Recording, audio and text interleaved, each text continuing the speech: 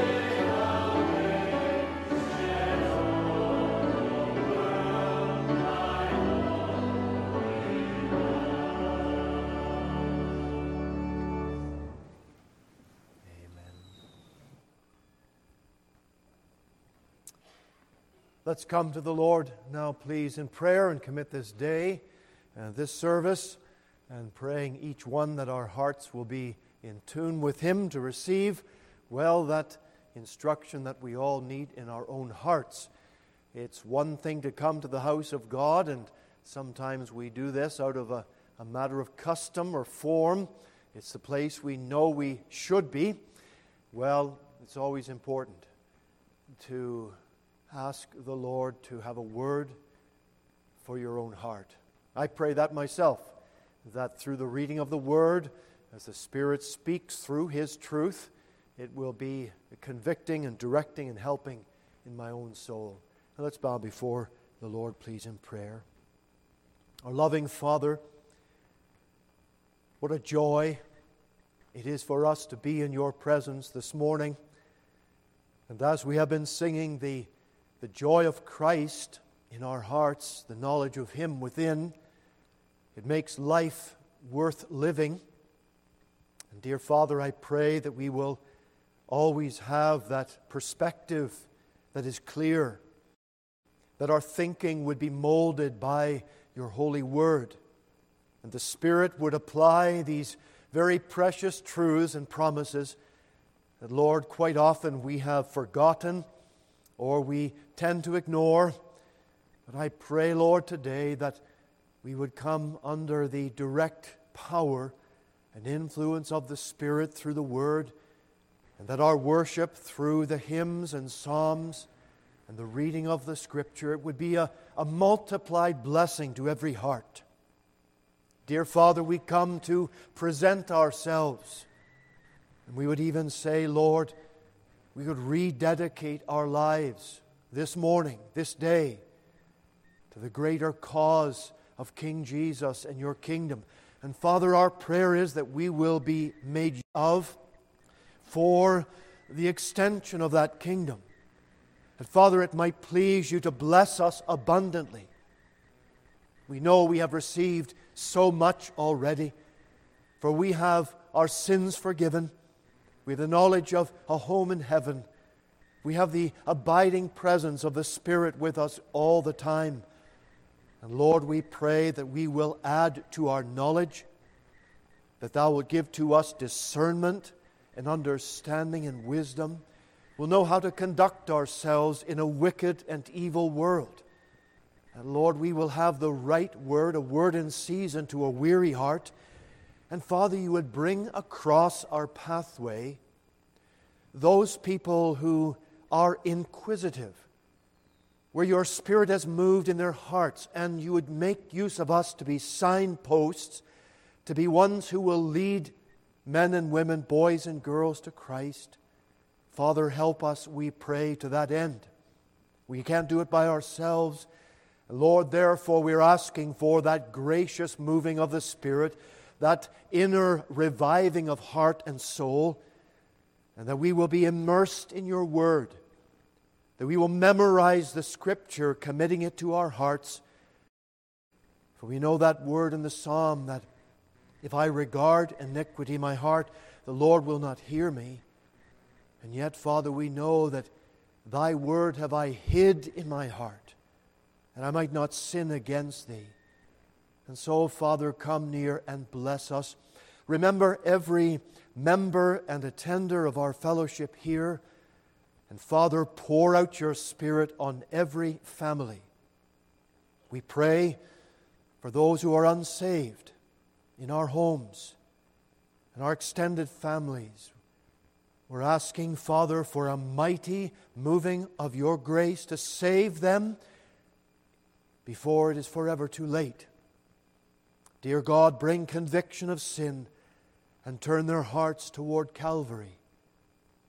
My dear Father, we pray today that in our fellowship we would know blessing and direction and wisdom for every decision that has to be made, every turn, whether it's a new job or a new housing location, whatever the case may be, whether a big decision or a small one. Father, we commit our way unto you and pray for your divine help and direction in every single move. Lord, we ask for blessing upon those in our fellowship who are sad, grieving maybe the loss of loved ones, and we pray for your blessing to be poured out on them. We ask for blessing in everyone seeking for your direction. Maybe some decision has to be made, and I pray that you would guide unmistakably. Father, pour out your blessing on all our churches. We pray for those that do not have under shepherds at this time. Bless the people. May they not become discouraged, but rather encouraged and looking and laying hold upon you to fill their vacant pulpit with the right man, the right time. Father, bless our land. We stand in great need of your moving, of the awakening, of salvation for souls. And Father, an awakening and reviving of the church in Canada. We ask for this blessing. We pray for the restraint against evil and your blessing upon that which is good. Remember our politicians. Lord, they need help. They need much help. They need salvation. They need wisdom to make the right decisions. They need to be restrained from doing foolish things. And I pray that you would watch over them and govern our land, Father, I pray.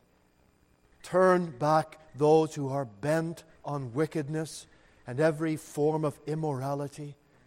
And I pray that righteousness would rule in our land. To this end, Father, we pray for our school. Bless Whitfield as we'll be starting again in another week's time. Fill all of the staff members with the Holy Spirit and with all the equipment and power necessary. Bless our students and our mothers and fathers, our families.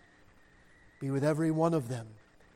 And Lord, may this new year be a year of great blessing, a year of salvation in the classrooms, in the hallways, a year of building up where our young people would be strong in Christ and going on to make a difference in this world. Father, hear our prayer today. Bless us now as we continue in our worship. May we know the joy and the blessing of the sunshine of heaven upon our entire day. For we ask all these things in our Savior's precious name. Amen. Let's turn, please, for our psalm this morning. Psalm 1, a great psalm that starts out the very book of Psalms. We'll stand, please, as we sing.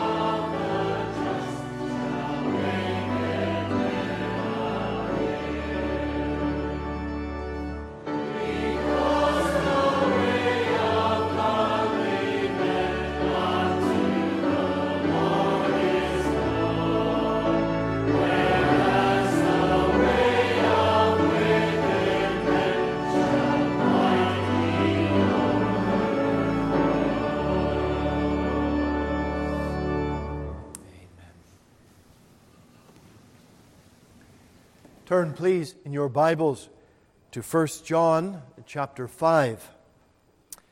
1 John chapter 5.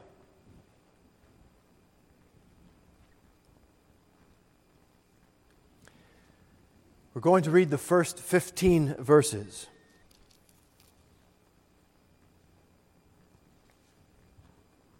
Whosoever believeth that Jesus is the Christ is born of God, and every one that loveth him that begat, loveth him also that is begotten of him.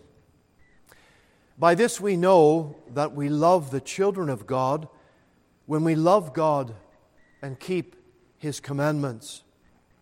For this is the love of God, that we keep his commandments, and his commandments are not grievous. For whatsoever is born of God overcometh the world, and this is the victory that overcometh the world, even our faith. Who is he that overcometh the world, but he that believeth that Jesus is the Son of God?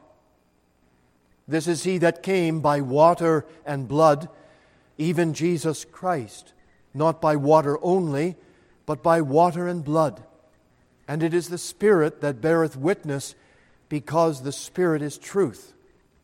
For there are three that bear record in heaven, the Father, the Word, and the Holy Ghost, and these three are one. And there are three that bear witness in earth: the Spirit, and the water, and the blood, and these three agree in one. If we receive the witness of men, the witness of God is greater. For this is the witness of God, which He hath testified of His Son.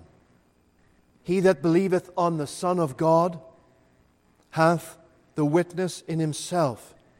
He that believeth not God hath made him a liar, because he believeth not the record that God gave of His Son. For this is the record that God hath given us, eternal life, and this life is in His Son. He that hath the Son hath life, and he that hath not the Son of God hath not life. These things have I written unto you that believe on the name of the Son of God, that ye may know that ye have eternal life, that ye may believe on the name of the Son of God. And this is the confidence that we have in Him, that if we ask anything according to His will, He heareth us. And if we know that He hear us, whatsoever we ask, we know that we have the petitions that we desired of Him. May God bless and reinforce His truth into every heart today as we have read His own precious Word. I want to welcome you all today to our morning worship service. Thank you all very much for your prayers. For Jill, myself, we were last week down visiting our family in North Carolina, and we had a very special time with our granddaughters, and it was a refreshing time we had away, and thank God for travels down and back again. Esther and Steve were celebrating their 15th wedding anniversary, and when I say those words, it makes me feel a lot older than I really am, and those things come by us. And our other son has been married already 5 years. But those things, well, they're time markers for us. And it helps us to put in perspective at times, isn't it, where our life has been and where we are going. But we do thank the Lord for your faithfulness. And for the brethren who filled in the pulpit last week, Brother DiDerno in the morning, and Jonathan Eccles at night. I was very disappointed because I missed seeing Jonathan Eccles. I had arranged for him to come over here from Northern Ireland as a student to preach in Cloverdale, and then it developed and went to Prince George and Penticton, Calgary, Barrie, and here. And then just on the very Lord's days here, well, we had made previous plans and we were not able to be here. But I've had good communication with our brother Jonathan, and I know from the reports I've heard from you folks that you really enjoyed the Lord's Day service last week and the preaching in the morning and the evening, and that's always an encouragement to me to know that you're being blessed, and he had good fellowship time as well last Lord's Day evening after the service. I want to say a word of welcome to our brothers Steve and Carol Kelly over in British Columbia. I believe that they're watching the service this morning, so brother and sister, we're holding you folks up very much in prayer. And others from our congregation, near or far, that I don't have and don't know exactly who's online, but we want to welcome you all and pray that God would encourage your heart greatly in the Lord. Friday night past, we had the part 2 of our Sunday school seminar with Reverend Ian Gallagher. And I want to thank those Sunday school teachers who came out to that. And those who did not come, well, you missed a great blessing. There were 2 excellent messages on preparation of the person and the lesson for teachers. And you know, it's always a good thing to have a refresher course. I was saying at the end of, well, both sessions actually, how that it was a real encouragement to my own heart, because all of the things that are applicable to preparing a Sunday school lesson or a Bible class lesson, well, they're applicable in so many areas of ministry, and that's why it was so valuable. Those sessions have been recorded, and we will make them available, plus the study notes that were there with them. We'll put them online so you'll be able to review them and be encouraged by them.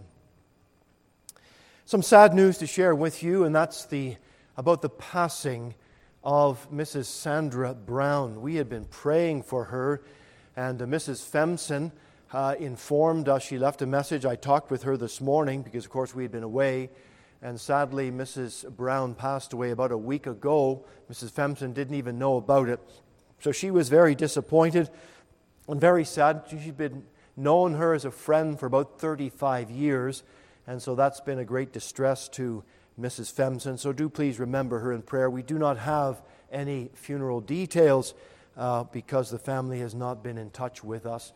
So do remember that whole circumstance before the Lord. Also, please remember the Cranstons in your prayer in Port Hope. They're a bit under the weather, and our brother Frank DeDurno stepped in at the last moment to go and fill in the pulpit there. So he is preaching this morning and tonight. I know he'll appreciate your prayers. Please remember our pre-service prayer time today at 5:50 downstairs, and our evening service tonight at 6:30. And I trust we will continue in our study of the life of Belshazzar from Daniel chapter 5. And do please read over that chapter this afternoon again and familiarize yourself with those events. There will be a Sunday school committee meeting after the evening service tonight. We'll meet in the counseling room. And then please remember on Wednesday evening our Bible study and prayer time at 7:30. Now, as you know, Whitfield, our school ministry, will be commencing in another week's time, in the normal time right after Labor Day. Tomorrow and Tuesday will be orientation days for our staff members, and team building exercises and just getting together for fellowship. So please be in prayer for these 2 days. And then also as the final preparations are made, and as I in the opening prayer asking the Lord to really pour out His Spirit upon our staff members, to bless them all in their own hearts, because one of the points Mr. Gallagher brought out on Friday night was that the key issue when it comes to teaching boys and girls, teaching an adult Bible class, preaching for that matter, the key factor is that you have a genuine love for the people that you're speaking to. For a Sunday school teacher to have the love of Christ that will be seen and evident in them, toward them, well, that's the most important thing. And so as we pray that for our local and our own Sunday school ministry, we pray it for our Whitfield school as well. And God would bless and prepare and make this a very, very special year. Well, I did not omit welcoming Brother Sam Houston to our service this morning, but I was very glad that yesterday I got a call from our brother. I was sorry that I missed last week, although I watched the service last week. Jill and I did down in North Carolina. We're greatly blessed by the ministry of Brother Eccles and the singing of Brother Sam. And so when he said he was coming to the service this morning, I said, "Brother, you must come and share with us again and minister in song." And so, brother, I'm going to ask you to come now and share with us what the Lord has placed upon your heart.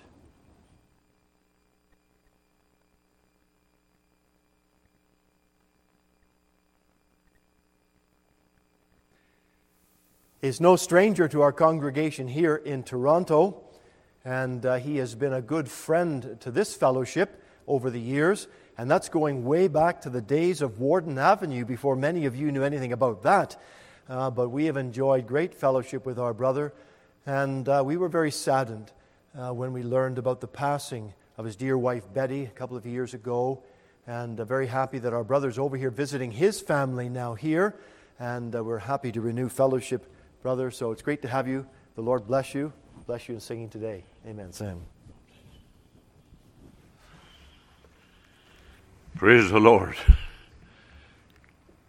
I want to say thanks very much for the lovely friendship and fellowship that I've received from you, dear people. And keep at it, because it's important that God's people love one another, even as Christ first loved us. And when you think of that, that's wonderful love. And it makes me wonder, as this song is entitled, Why? I hope that you like the song. It's a lovely song. Thank you, sister.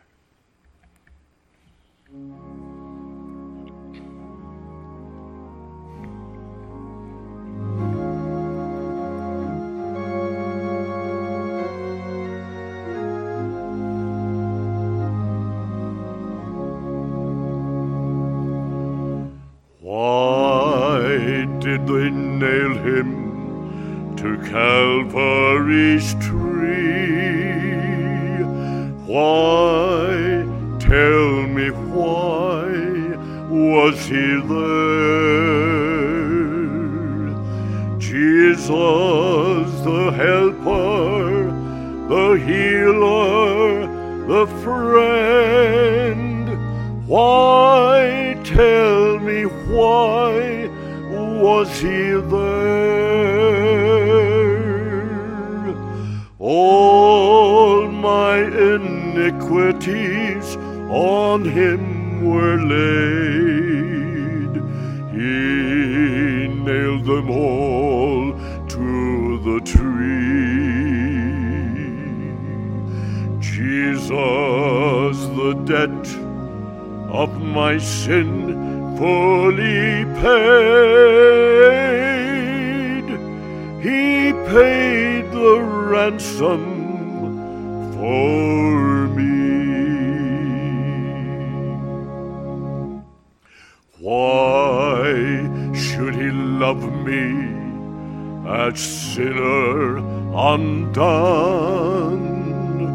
Why, tell me why, should he care?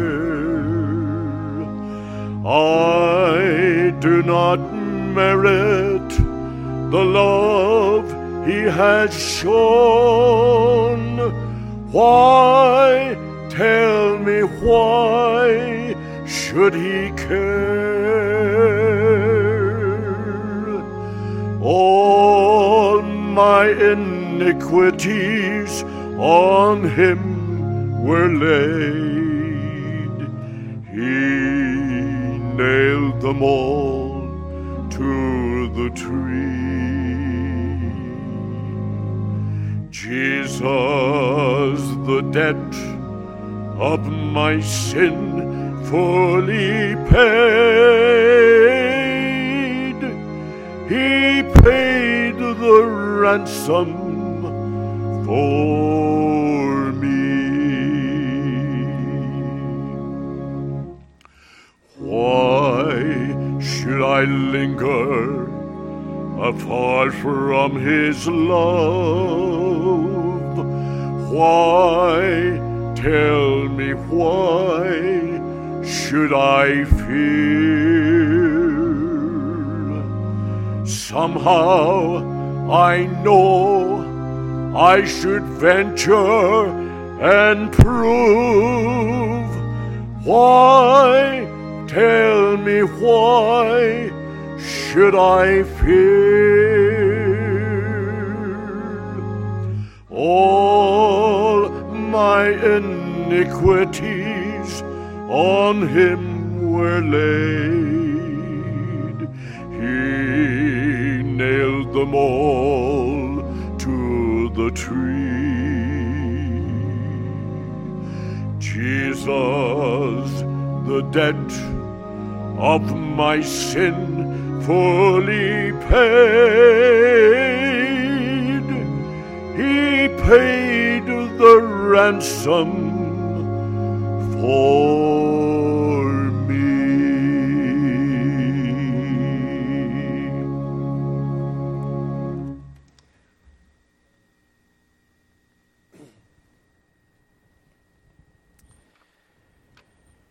Well, brother, thank you very much for sharing that ministry in song. A great question, a great theme. And our brother has been singing for many, many years of his life and ministry to the honor and glory of the Lord. And we're glad that God has still kept you, brother, and you're able to continue to serve in this very, very important way. We're going to sing the congregational now, Number 459. There's a peace in my heart that the world never gave, a peace it cannot take away.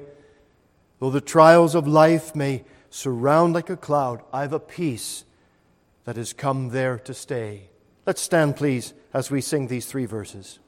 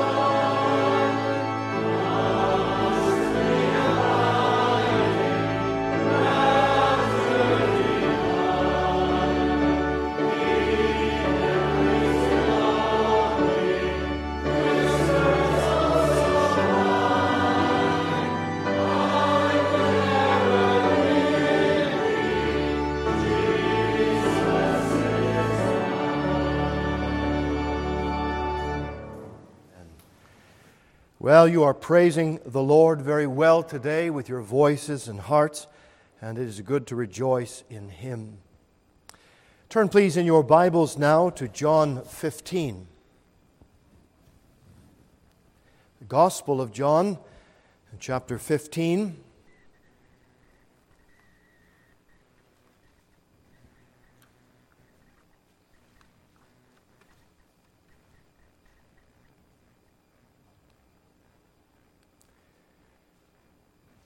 The first 12 verses.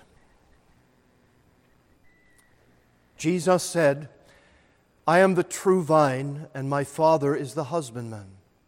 Every branch in me that beareth not fruit, He taketh away. And every branch that beareth fruit, He purgeth it, that it may bring forth more fruit. Now you are clean through the word which I have spoken unto you. Abide in me, and I in you, as the branch cannot bear fruit of itself, except it abide in the vine.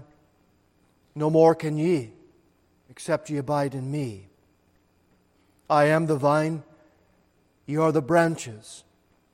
He that abideth in me, and I in him, the same bringeth forth much fruit, for without me ye can do nothing. If a man abide not in me, he is cast forth as a branch, and is withered, and men gather them, cast them into the fire, and they are burned. If ye abide in me, and my words abide in you, ye shall ask what ye will, and it shall be done unto you. Herein is my Father glorified, that ye bear much fruit. So shall ye be my disciples. As the Father hath loved me, so have I loved you. Continue ye in my love. If ye keep my commandments, ye shall abide in my love, even as I have kept my Father's commandments and abide in his love. These things have I spoken unto you, that my joy might remain in you, and that your joy might be full. This is my commandment, that ye love one another as I have loved you. We'll bow, please, for prayer. Father, as we have enjoyed the Spirit's presence in our meeting so far, thankful for the open Scripture, thankful for these hymns and psalms, for the ministry of our brother Houston, and praying now, dear God, that we would be settled and taking every distracting thing away, that we be taught of the Holy Spirit this morning. Oh, Father, hear us. Help me, I pray, to speak the word clearly. I might know the anointing of the Spirit for this very necessary and vital work of the preaching of the unsearchable riches of Christ Jesus. Bless us now today. In Jesus' name we ask. Amen. I want to continue today as we are looking at the subject of abiding in Christ and what that really means. If you were to ask someone if they were abiding in Christ, well, it would mean, do they have a saving relationship with Him? To the unsaved person, to ask such a question, you might get a blank stare. It's like asking them, well, do you know the Lord? And they don't know the meaning of the question. But if someone has experienced that regenerating power of the Spirit of God, then that question is a welcome one. And you would launch out to say, yes, I know Him. Yes, I love Him. Yes, I am abiding in Christ. I have experienced what exactly that means. And you know, friends, the evidence of this in the heart and in the life, it cannot be hidden. Yes, the characteristics of an abiding person in Christ, they are conspicuous. They stand out. And we would ask the question, well, why wouldn't they? If any man be in Christ, he is a new creation. He has been made anew from the inside out, and old things of the world are passed away, and the Lord says, behold, all things become new. Is this your testimony today? Is this what you know? In the second part of our considerations of this, and I will be looking at 3 parts of this, but we're thinking about the second part today of the teaching of John 15. We considered already about what it means to abide in Christ. Of course, you are saved from your sin. You have that living relationship of the Lord. But it also means, from the text we're looking at today again, verse 7, that if a man abides in Christ and the Word of God, the Word of Jesus abides in them, well, that means that we have submitted ourselves, we've received the Scriptures, and we submit ourselves to the Word of God. It is our chart and compass. It's the GPS of our life. It's what's directing us to go in the direction that we are commanded to go in. And when we say that the Scriptures are the sole authority in our life of faith and practice, sometimes we kind of rhyme that off as a bit of a Reformed catechism thought. But be careful, my friends. Don't just let that roll off your head, but let the very truth of it come to weigh down upon your mind and heart with great power. And let us see that demonstration of the abiding presence of the Spirit in us, of Christ walking in us and we with Him, that we will indeed submit ourselves to the Word. It's the authority of our life. It governs our home. It governs our business. It governs our interactions with government. It governs all things. And we submit ourselves to that. But we also learn that abiding in the Lord, it means that without Christ we can do nothing. Now we thought about, some things we could do in the flesh, we could say in one way, but spiritually, which is the main import of that word that we have, without the Lord Jesus, we cannot do anything. We need Him for all of our spiritual activity in life. We need, of course, Christ in us to have saved us, and His life now is in us spiritually, but we need Him to enable us to think holy thoughts and to go ahead with holy actions. We have total dependence upon the Savior. This is a spiritual reality. And that total dependence means that we cannot survive without Him. In fact, we could say it this way, that without abiding in Christ, we can do nothing. Without adhering to His Word, we can accomplish nothing. And without acknowledging the absolute supremacy of Christ Jesus, ultimately we are nothing. And so everything now hinges and focuses upon Him in our Christian life. I'm not telling you something today that is brand new to you, something you do not know, but I am telling you something that we all need to be reminded of and to be encouraged by. That if you are a believer today, this is the mark, and these are the testimonies. Now, this morning, I want to continue. You'll notice the first point on the board is actually number 4. That's simply because we're continuing on from the last time we were together. And so when we abide in Christ, we bear fruit for Him. Some weeks ago, I talked to you about a full harvest for Christ Jesus. And bearing spiritual fruit for Him, it's evidence. It's evidence to ourselves, it's evidence to other believers that we indeed are born again by the Spirit of God.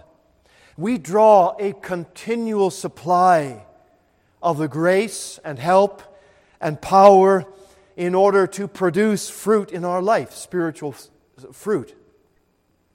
And we know that there are many who call themselves believers. They may be religious folks, but outside of Jesus there is no producing fruit unto God the Father.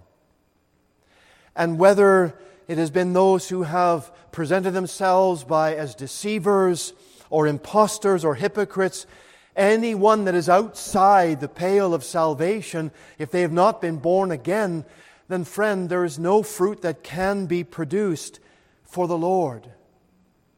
And it's good for us to think upon that and consider it in our own hearts, because as believers we want to be fruit-bearing for the Lord. We want to dig about our lives and see, are there evidences there?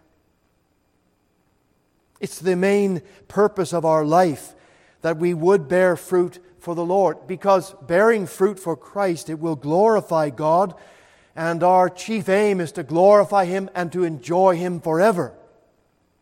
So therefore, in the relationship we have in the Savior, it is that we will ultimately glorify our Father in heaven, And the spiritual fruit that we will bear, well, Paul talks about it in Galatians. It is the fruit of the Spirit. It's love and joy and peace and long-suffering and gentleness and goodness and faith and meekness and temperance. And as I read over that list again, dear friends, I see the great lacking of those things in my own heart and life. And so what it does, it should make all of us to pray over those things, saying, Lord, I need to have these things multiplied in my life. I need to see those things and those branches bearing fruit for the Lord. And when you notice something in your own heart, Christian, that where there is a lack in a particular area, then hone in on that area and pray it through with the Lord for the grace that is necessary to see this fruit abounding in us. We are called to have holiness unto the Lord, and in Romans 6, verse 22, there is a phrase that says, fruit unto holiness. This will be seen by doing the will of God in our life. That's kind of a general statement, isn't it? Well, are you doing the will of God? Well, yes, I'm doing the will of God. I believe I am. And so there are in the aspect of a general sense of it, but there's also the very specific and, well, those detailed evidences of doing God's will in our life. And when you're seeking for the Lord's will to be done in you, or some particular decision, that prayer is a very good one to pray. Lord, I want to do your bidding. I don't want to go my own path. I don't want to be motivated by my own goals. I want, Father, to fulfill your will in my life. And therefore, I am praying specifically for that obedience to follow the will of God and His commands. And then the fruit bearing of humility, of mind and heart, the Christ-like spirit that always deflects from us unto Him. And the old battle that we all have with pride in the heart and those things that the devil will cause to make rise up in our minds, well, we must battle against them and take dead aim on those particular things. And so we all know what they are in our own lives. But believer, it's a great mercy and privilege that God has blessed us with to be able to bear fruit for Him. It's God's mercy that He allows us to offer anything to Him. Now we think about offering our tithes, right? Our money, finances. And what a blessing that is to be able to give unto the Lord, though sometimes it takes believers a little time to really grasp the full blessing of what that means, of entering into the joy of worshiping God by giving our tithes and offerings to Him. Because whenever you have to reach into your pocket and you've got 100 other things that need to be paid, and you wonder, how can I pay God first? Because if I do that, I'll have nothing left. But that's the joy and the step of faith, by the way, of learning what it is to give unto God first, of the first fruits of our increase, and then we will see how He supplies the bounty after that. So friends, enter into the joy of giving unto God, because He has allowed us to do that. And He has allowed us also to be called laborers, co-workers with our God. Paul said in 1 Corinthians 3:7, so then neither is he that planteth anything, neither he that watereth, but God that giveth the increase. And so the teaching of that verse is quite simply that engaged in the work of the Lord, we are sowing the seed. We are giving out, we are doing, we are trying and wanting to bear fruit for Him. But to acknowledge that as we do one part and another believer comes along and does another part, we never forget that it's God who is the one that brings in the harvest and the bounty, so that I can't take credit, you can't take credit, but it all goes unto the Lord. And this is part of the bounty and the benefit and the blessing that comes to us of bearing fruit for Him. Well, what about the chopping off times? the pruning, the cutting away. When God sees our life, sometimes you know what He sees? Unwanted growth. Stuff that should not be there. Stuff that's going to hinder the real fruit bearing. We had the opportunity, being down in North Carolina, going to a place called Chimney Rock. It's an outgrowth of rock from a big mountainous area, very famous in North Carolina. We also were able to go to a large orchard there with the girls, picking some blackberries, and they had apples there as well. And I was talking with the man at the desk and just asking him a lot of questions about apple growing and how all that takes place. And he was talking about, he's the fourth generation that has been doing this. And he said when his forefathers began planting, well, the way they did it, the trees planted took a long time to grow, and they grew very high. It was so hard to get the apples off a 25-foot tree without ladders and a lot of trouble. But they have developed on the better way to get more fruit out of the apple tree. And now the apple trees they plant them like vines, like a vineyard. And so they have cables and ropes that hold up the apple stalk. And they don't grow any more than about 7, maybe 8 feet tall. And they produce a lot of apples, but they're able to manage them. And the whole idea behind that for the farmer is the more that we use the technology, the availability of fertilizers and of pesticides, those type of things, well, we'll get more apples. And of course, for the farmer, that's the way he wants to make it work. Well, we think about that in our own life, that as they go along and they have figured out a way to make the trees maybe not growing so unwieldy that they cannot get the fruit off the top very easily, the Lord comes along to our lives and He will do His pruning, His vine-caring work in us. And sometimes, friends, quite frankly, we don't see it as altogether necessary, but it is necessary. We might think it appears hurtful at times, but always remember that the Lord has our best interest at heart. And perhaps something in our life that we become accustomed to, we don't see any problem with it, no disadvantage at all. The next thing, the Lord's come along and He's taken it away. And we're kind of shocked by that. But can we trust Him with faith to say, Lord, You know best. You know what had to be taken away from us. We might think it's our disadvantage. But no, friend. What the Lord is doing in your heart today, what He's doing in your life, it is for His honor. It is for your good. And ultimately it will be for God's glory. It might appear hurtful, but the Lord never will do anything to hurt you as His child. Can we see that all things work together for good? They don't work apart. They work together for good to them that love God and who are called according to His purpose. And when the trial does come, when the cutting off has to happen, well, the Lord takes us away, perhaps from our own dependence, takes us away from the world, and draws us nearer and nearer to Himself. And at the end, is that not what we want? It's ultimately for the greater bounty and glory of our Lord. And He's promised us a reward that will last for eternity. Your fruit shall remain. It'll not wither. It'll not rot. It'll remain because it is eternal and everlasting fruit. And so, yes, we will bear fruit for Him. But I want you also to notice that abiding in Christ means that our prayers will be answered. If you look at verse 7 again, this is really at the very heart of this text. Last time we were together, I focused mainly on the first 2 lines. If ye abide in me, and my words abide in you, what that means.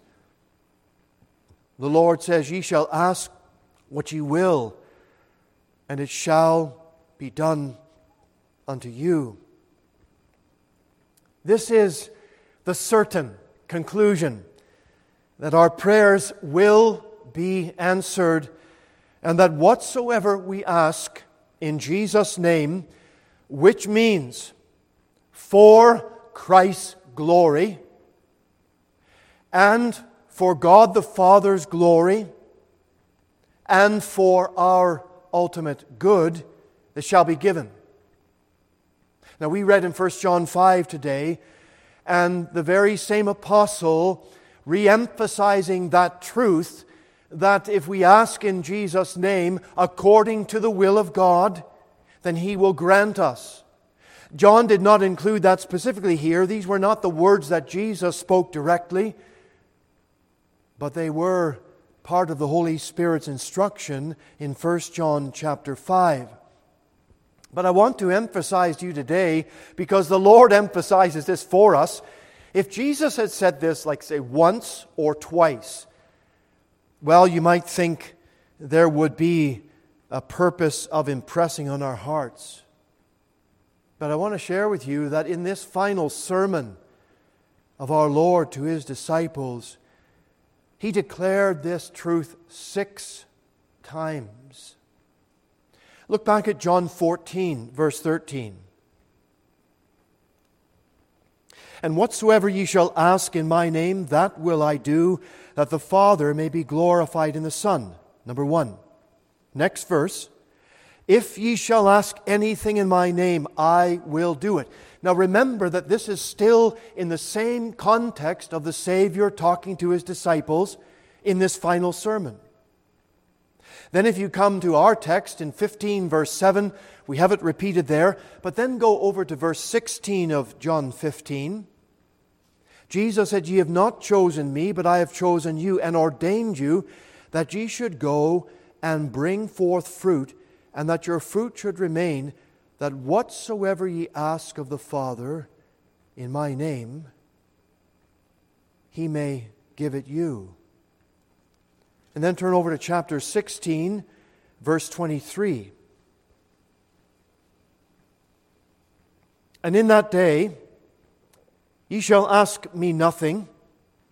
Verily, verily, I say unto you, that whatsoever ye ask the Father in my name, He will give it you.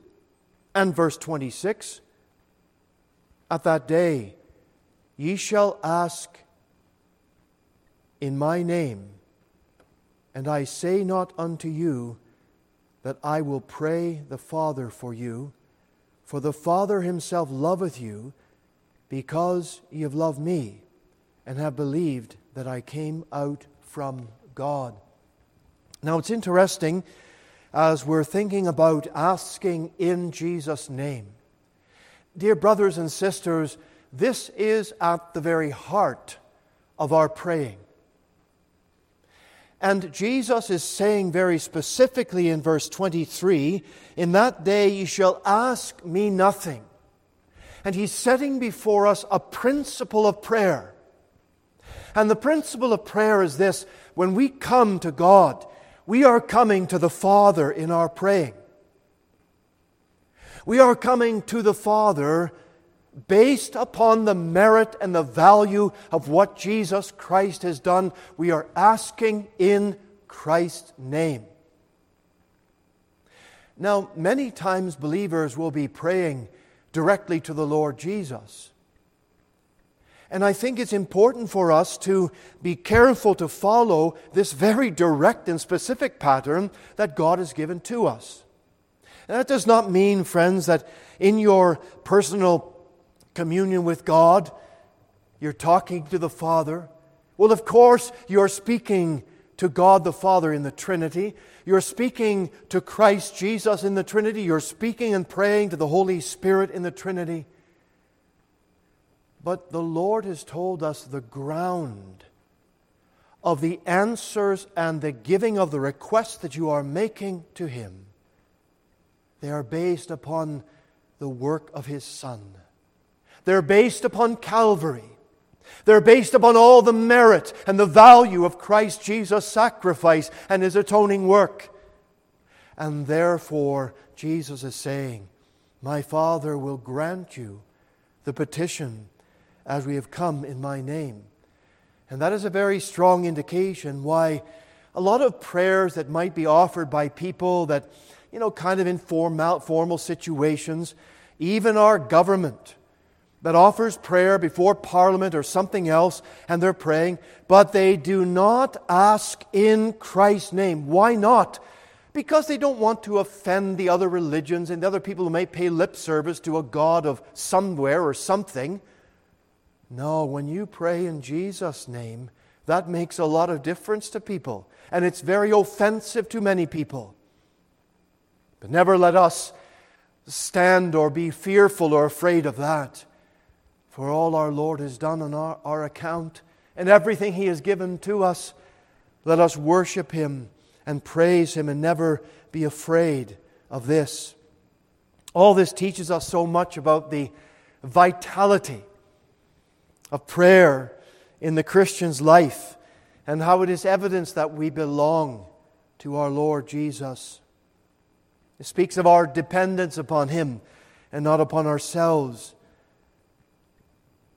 But do we not get discouraged at times when our prayers, they seem to be so weak and powerless, and we do not see the answers to our prayers, and what I'm going to say is real time. We pray and we don't see the answer. We pray and we don't see it. And when we don't see those immediate answers, we begin to be weak or doubtful, thinking, God has not heard me. There's something wrong in my life. Why those prayers are not being answered? Well, we have to be clear and understand that sometimes there may be something in our life whereby those prayers are not answered, because if there's sin in the heart, well, friend, the Lord said that our prayers will not be answered. We'll be hindered. If we have an unforgiving spirit, if we are asking amiss, as James says, asking in the wrong way, for the wrong purpose and outcome, if we limit God by our faithless praying, and the list goes on, these matters, they must be addressed. We can't just keep going on and not thinking that the Lord is going to hold us to account. No. Sometimes there's no point praying about anything we have need of until we get the matters right in our own heart. God told Joshua to stop praying. Get up from your knees. Stop praying. Why would God say anything like that to Joshua? Because there was sin in the camp. Because Achan had stolen. He had dissembled. He had brought those things into the camp of Israel, which should have been left in Jericho and been devoted unto God and destroyed. And it wasn't, friend, until the sin was addressed that there could be blessing in the life, in heart. And so that application is for us too. We must come before the Lord with an open and honest heart and say to Him, Father, please cleanse my mind, my heart, my soul. Let me put right the things that are not right. And help me, Lord, in this area. Because if we want to see the Lord's bounty and the abundance of prayers answered, then we must go forward in this way. Some things will have to be flushed out of our lives. If not, there will be no power, and our witness and service for the Lord will be minimal, greatly hindered. The Lord, is more willing to give than we are to receive. And we find that when we bring ourselves and humble ourselves before Him, He is only too ready and only too quick to come with His healing and to come with those necessary answers for us. Let us therefore ask Him in faith, nothing wavering. The catalog that God sets before us is a vast one. The table is long, and the mine is very deep. And therefore, let us not be negligent in this grace, but take up the challenge to use and make use of those available blessings to the very maximum. The final one I leave with you today is this, that abiding in Christ means that our joy will be full. This is found in verse 11.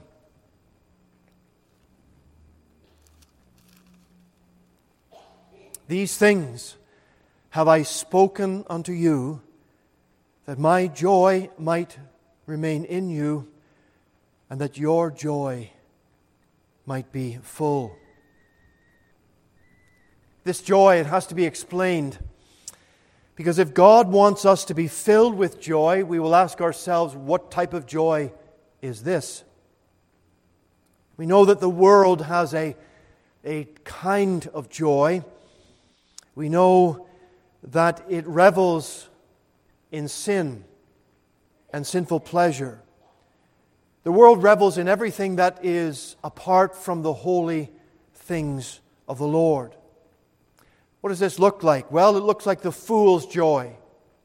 It looks like the gambler's joy. It looks like the adulterer's joy, the materialist's joy, and everything else that the Scripture defines, my dear friends, as the world. We were in a restaurant Friday night with the Gallaghers before the seminar, and met one of the servers there in the Swiss Chalet. Hadn't seen him for, well, it has to be close to 10 years, I guess. He's retired. But he was back filling in for that time. He recognized me. We had a nice little talk at the end, and he was speaking about his retirement and how he's been so desperate to get down to Las Vegas. He'd been there many years before, saving up. Of course, COVID locked everything down. So looking to get back to the tables, back to the one-armed bandits, as they call them. And it was sad to hear that was the gambler's joy. That's what he looked forward to. That's not the joy of the Lord, friend. That's not where our joy or heart should be. So if God wants us to be filled with His joy, that's the real possession that we should strive to obtain. And where does that joy center in? It centers in our Lord Jesus, of course. We know that that's where He abides. When we know Him, He is the axis. He is the very hinge of all of our spiritual life. And this is expanded when we find joy in the things that please Him and bring glory to His name. And this joy from the Scripture comes through obedience and submission to His will and walking with God and knowing His constant presence in our lives.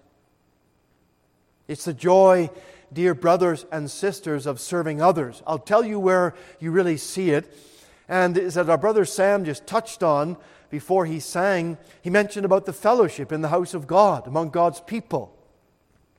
And I'm sorry I missed out on that last Lord's Day evening, because it's always a blessing to me as I see the people of God together and all of the volume of noise and the interaction of people one with another. My dear brothers and sisters, this is what it is of serving one another in the fellowship of God's house and enjoying each other's company.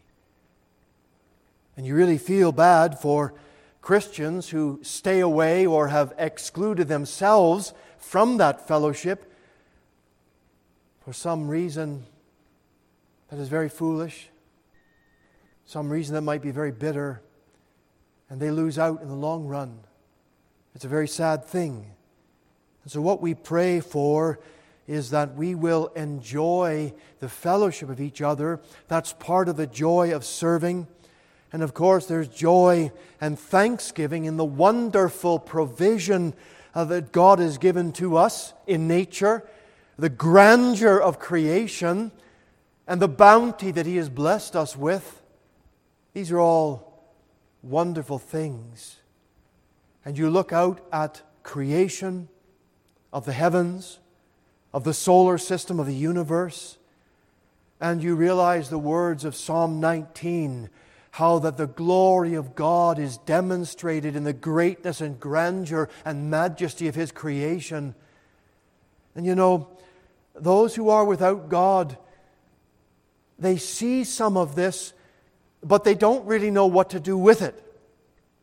For example, the evolutionist, the atheist, they might see beauty in nature, and they might look up to the universe and see grandeur and power and might. How could they not?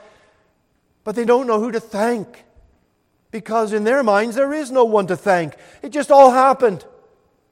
Order, creation, the minute details of the information that's included in the DNA molecule, and those things that are so amazing.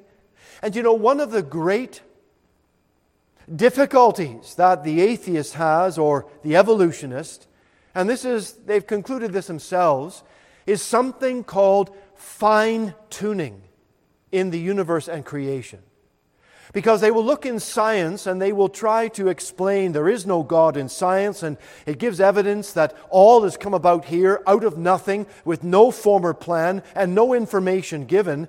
And yet they come face to face with the fine-tuning of the DNA molecule, and they're overwhelmed by how that information get in there. Who put it there? Well, it just happened. What? It just happened? That fine-tuning is one of the most amazing arguments for the existence of God and of a great Creator.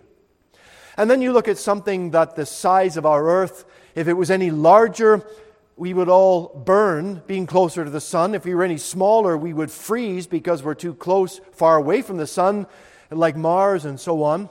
And so in those situations, you see the evidence that there is a master plan behind it all. There are so many, hundreds and hundreds of these fine-tuning arguments that, my friend, it makes us come back to wonder and say as the psalmist did, I am fearfully and wonderfully made. And we look to the God of creation and the God of salvation, who has blessed us and given to us His Word, not just in nature, but we have His Word, the written Word of God. And if we abide in Christ and His precious words abide in us, we will come to Him and we will pray and we will receive those answers to our prayers. 6 times the Lord Jesus tells us, I will do this. It will be done. In conclusion today, as we bring all this together, the deep settled joy that the Christian has, well, certainly because our sins have been washed away. We have a home in heaven. We know that. Because the Word of God is given to guide us and to encourage us and to correct us. That we are destined to bear fruit. Could I say much fruit for Him? How much fruit are we bearing?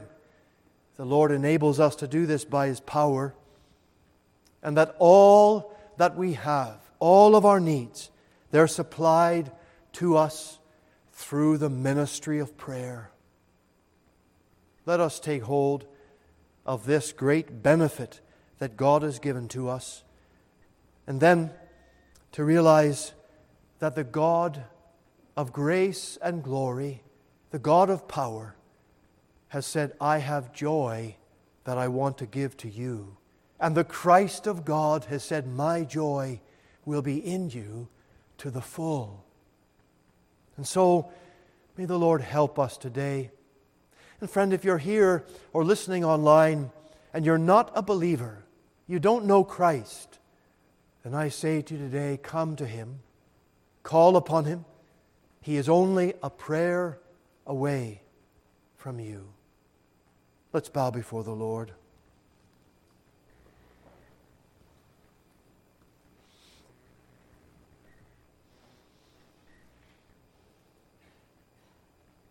Father, we are so unbelievably and immeasurably blessed. And I pray that we would understand and comprehend such blessing when the spirit of complaining or the spirit of bitterness takes hold in our minds. O God, rid us from those defiling things and help us to be a fellowship of your people that are tightly bound together in the unity of the faith. Hear our prayers today. Save souls, Lord, we ask. That's our burden. Save precious souls. So part us now in your fear with great blessing, and as we look forward to coming back again tonight, that we would know your Spirit and power. We ask these things now in Jesus' holy name. Amen.